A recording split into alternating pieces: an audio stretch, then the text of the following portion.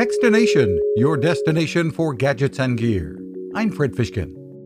The Tony box has been one of the few gifts that we've found kids don't get tired of. There's no screen involved. It uses toy figurines placed on top of the box to launch stories and music, even stories parents, kids, or grandparents can record themselves. And the lineup keeps growing, with Meryl Streep reading The Velveteen Rabbit and more.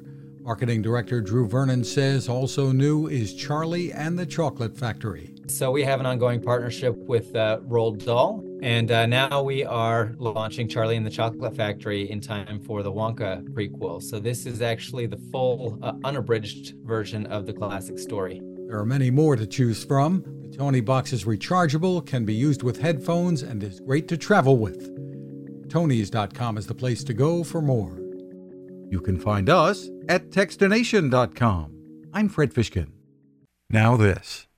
It takes a lot of listening to build a better radio, and that's just what the folks at C. Crane have done.